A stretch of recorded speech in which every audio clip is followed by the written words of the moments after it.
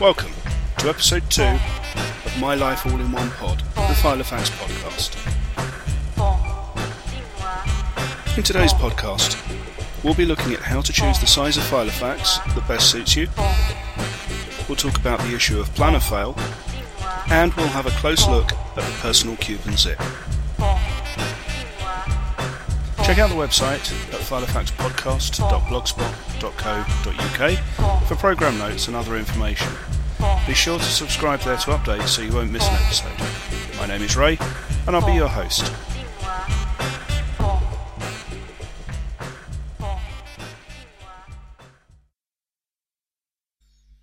What size of Filofax is the right one for you? There is a wide choice of Filofax binders available.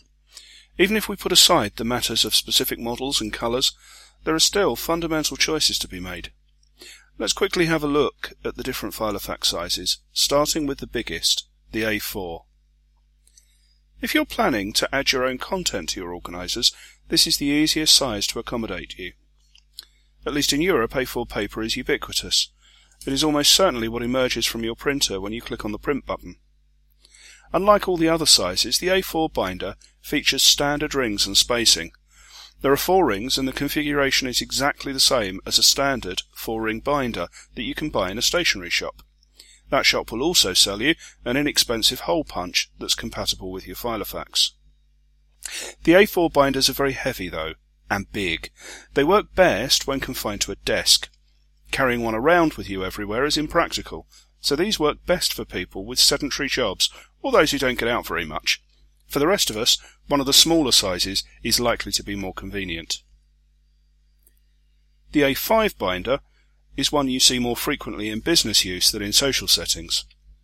The pages are half A4 size, but in the same familiar proportion.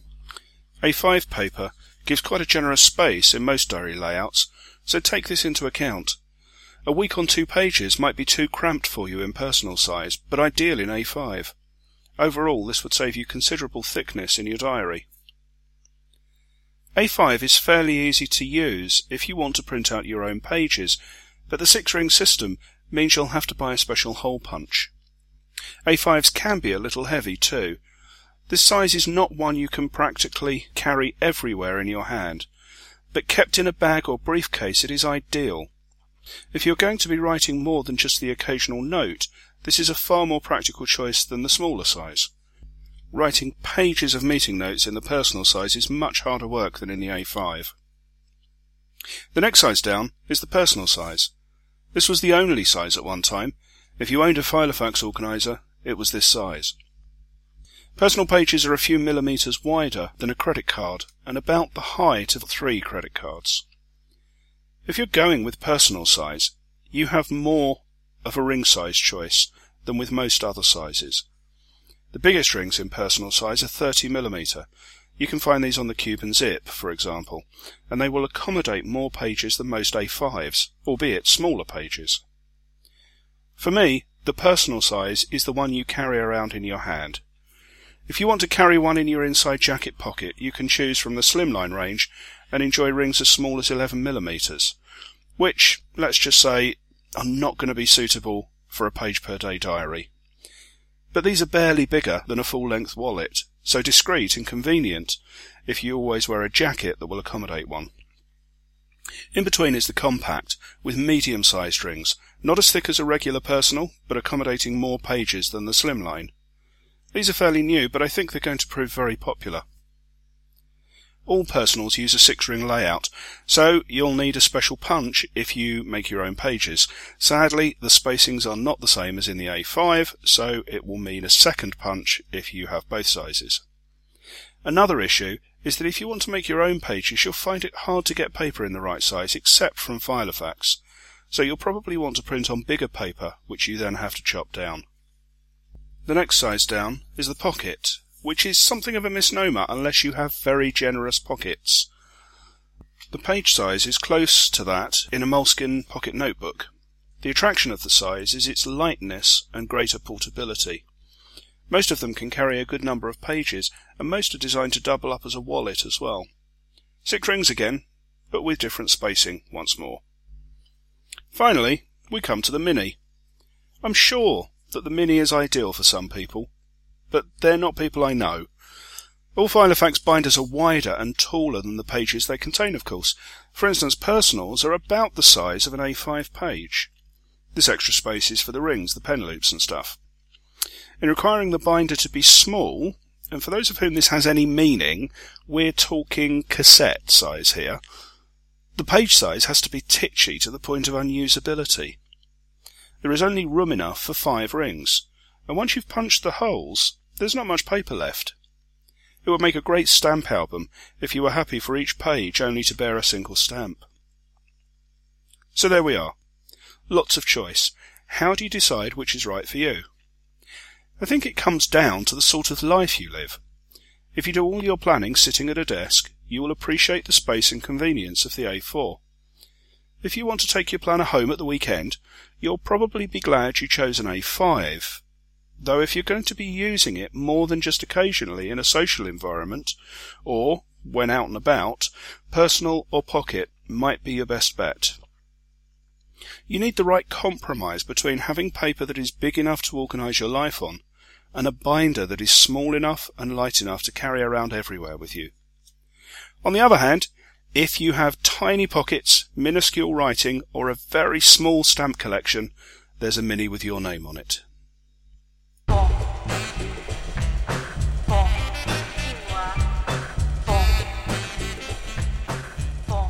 And now, the dreaded planner fail. I think planners don't fail, people do. What do I mean by that? Well, let's say that you decide you want to learn how to play chess. You buy a book on the subject. Do you now know how to play chess? No, of course not. You haven't opened the book yet. You're no better off than you were before you bought the book. To learn to play chess, you have to read the book. More than that, you have to play chess as well, a lot. You have to practice and learn from your experiences until it becomes second nature. Owning a Filofax is like having bought the chess book. Simply owning the Filofax will not make you organised. You have to start using it, all the time. In the early days, this will be a highly conscious activity. You'll have to force yourself to write down things you believe you don't need to. And you'll need to keep doing this for weeks before it becomes habitual. You've bought a pair of running shoes, but you can't yet run a marathon. But you will be able to if you use those shoes every day and persist. You won't be an organisation ninja just by owning a binder. That's why I maintain that planners don't fail, people do. Even then, failure isn't the end of the world, but a necessary step on the road to success. Someone who has never failed has probably never achieved anything worthwhile either. Your reaction to failure should be, that's interesting, what do I need to do differently? Pick yourself up, dust off your Filofax, and dive right back in.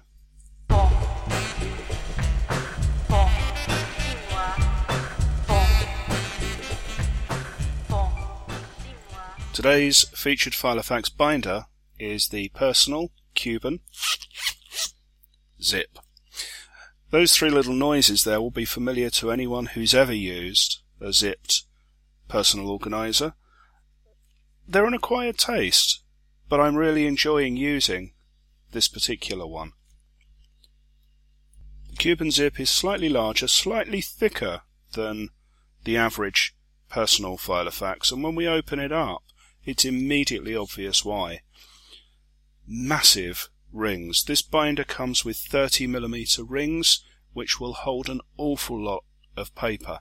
This is going to be a fantastic choice if you use page per day diaries. You will get a full year in here with room for plenty more besides.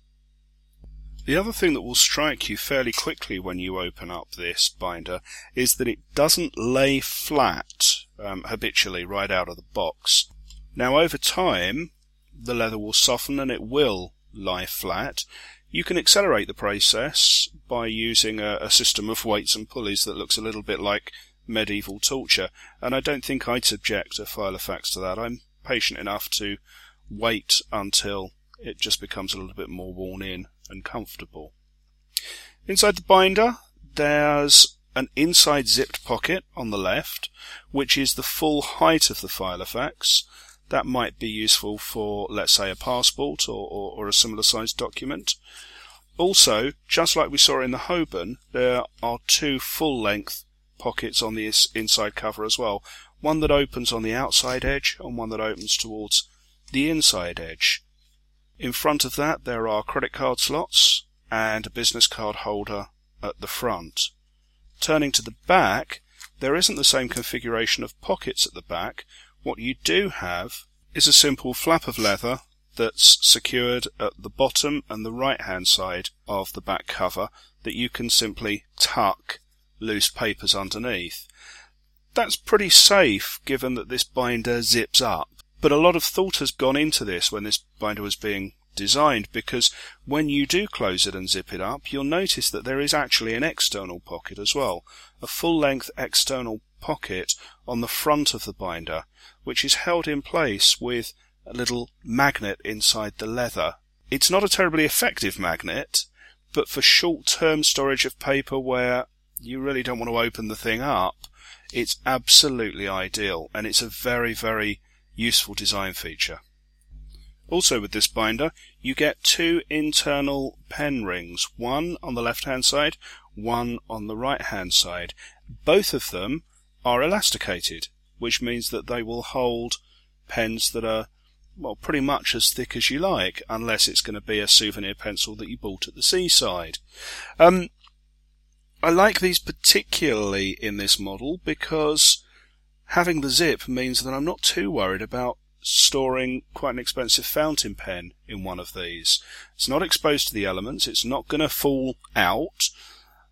The pen loop is elasticated, so it will keep it reasonably tight. Plus the whole thing is zipped up inside my organiser.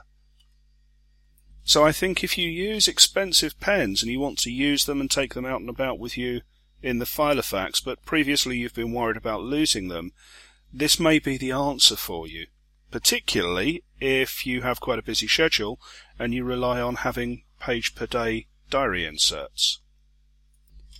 Anyway, I absolutely love this binder, and I was delighted to be able to pick it up in the sale at the Neal Street Filofax shop for £22.50. So if you find yourself in London this summer, you know where to go. Some people will tell you to go to the Olympics, but I think you really know where you ought to be going, don't you?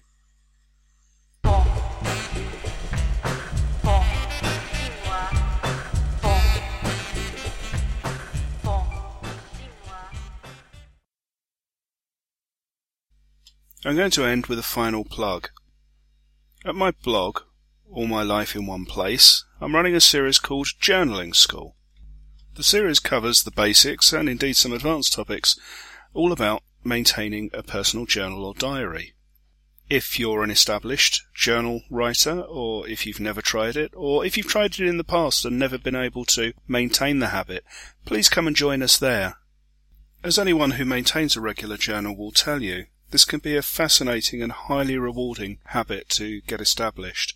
So please come and join us at the blog. The address is allmylifeinoneplace.blogspot.co.uk. Hope to see you there.